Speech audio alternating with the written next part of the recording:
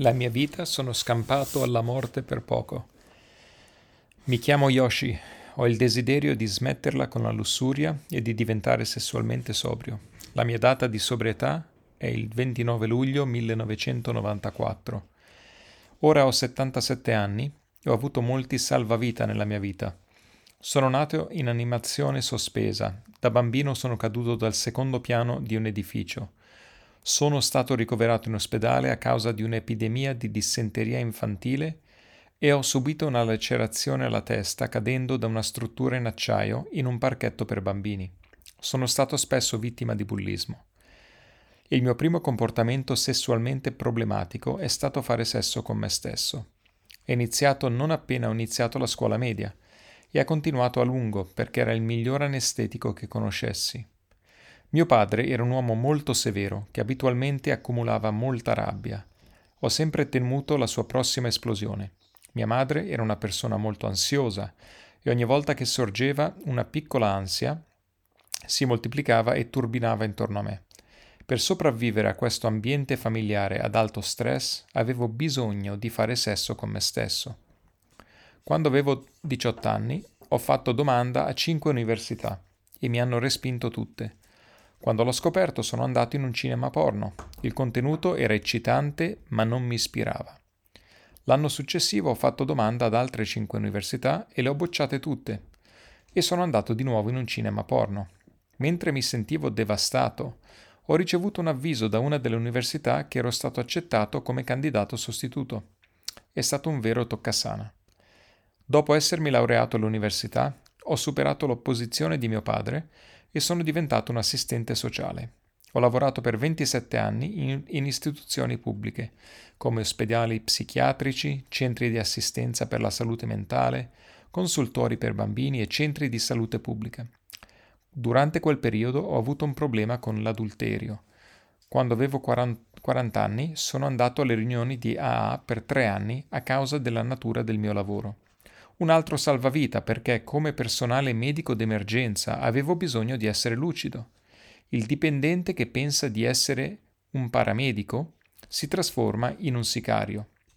Non sono un alcolista, ma ho avuto la fortuna di essere in un programma di recupero quando ho capito di essere un sesso dipendente. Quando ho partecipato a una giornata di recupero di alcolisti anonimi, ho ricevuto un messaggio da uno dei membri di SA.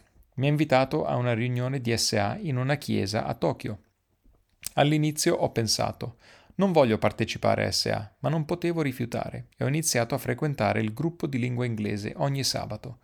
Era doloroso leggere il libro bianco e ascoltare questi sconosciuti parlare delle mie questioni più intime e segrete in inglese.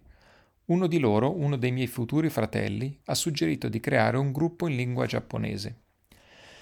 Nel libro bianco ci sono diversi punti che si trovano anche nei libri giapponesi di AA. Li ho raccolti, ho creato un manuale e ho cercato fratelli SA giapponesi. Così è nato il gruppo SA di Tokyo, il 5 marzo 1994. Avevo 48 anni. La mia relazione adultera si è interrotta dopo 4 mesi in AA, ma ho continuato a avere rapporti sessuali con me stesso. Inizialmente pensavo che la definizione di sobrietà di SA fosse troppo rigida, ma in seguito ho capito. A 51 anni ho iniziato a fare terapia e il momento culminante è stato il giorno, dopo 3 anni e mezzo di terapia, in cui ho scoperto di essere incapace di chiedere aiuto. Avevo lavorato nel settore dell'aiuto per anni a quel punto. Dal 2015 io e gli altri membri di SA portiamo il messaggio in un carcere minorile ogni mese.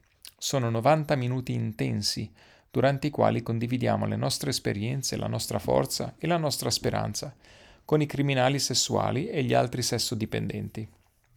Nel settembre 2022 ho pubblicato la mia storia, l'origine dell'aiuto, la traiettoria di un assistente sociale. 2 mesi prima ero stato contagiato dal Covid e ricoverato in isolamento per 10 giorni. Avevo paura di non riuscire a consegnare un manoscritto corretto, ma subito dopo essere uscito dall'ospedale sono riuscito a consegnarlo. È stato un grande traguardo. Quando le cose vanno per il meglio per me è quando trascino la mia volontà ad allinearsi con quella del mio potere superiore. Un'altra ambizione mia è diventare un quarto dan di judo, che ho intrapreso all'età di 63 anni. Se la volontà del potere superiore si compie, potrei essere in grado di raggiungere anche questo obiettivo, ispirato dalle famose parole di Jigoro Kano, il fondatore del Kodokan Judo. Sei ryoku zenyo jita kyoyei, cioè massima efficienza, benessere reciproco e beneficio. Guardando indietro, la mia vita era caratterizzata da un uso vigoroso e distruttivo di me stesso e degli altri, ma oggi sono in grado di donare 2 libri, L'origine dell'aiuto e Codipendenza, alle biblioteche pubbliche in tutto il Giappone, seguendo gli insegnamenti del mio maestro. In qualche momento della mia giovinezza ho imparato a far fronte alle sconfitte rivolgendomi alla mia rabbia e autocommiserazione, rosicchiando le mie ferite in solitudine. Ero sempre alla ricerca di qualcuno, una donna, che mi guarisse. A volte la donna era il sesso con me stesso, altre volte era un partner adultero. Il sesso era sempre pronto come soluzione. Non ho mai considerato che il problema stesse dal mio lato. La mia costante ricerca di approvazione da mio padre e affetto da mia madre.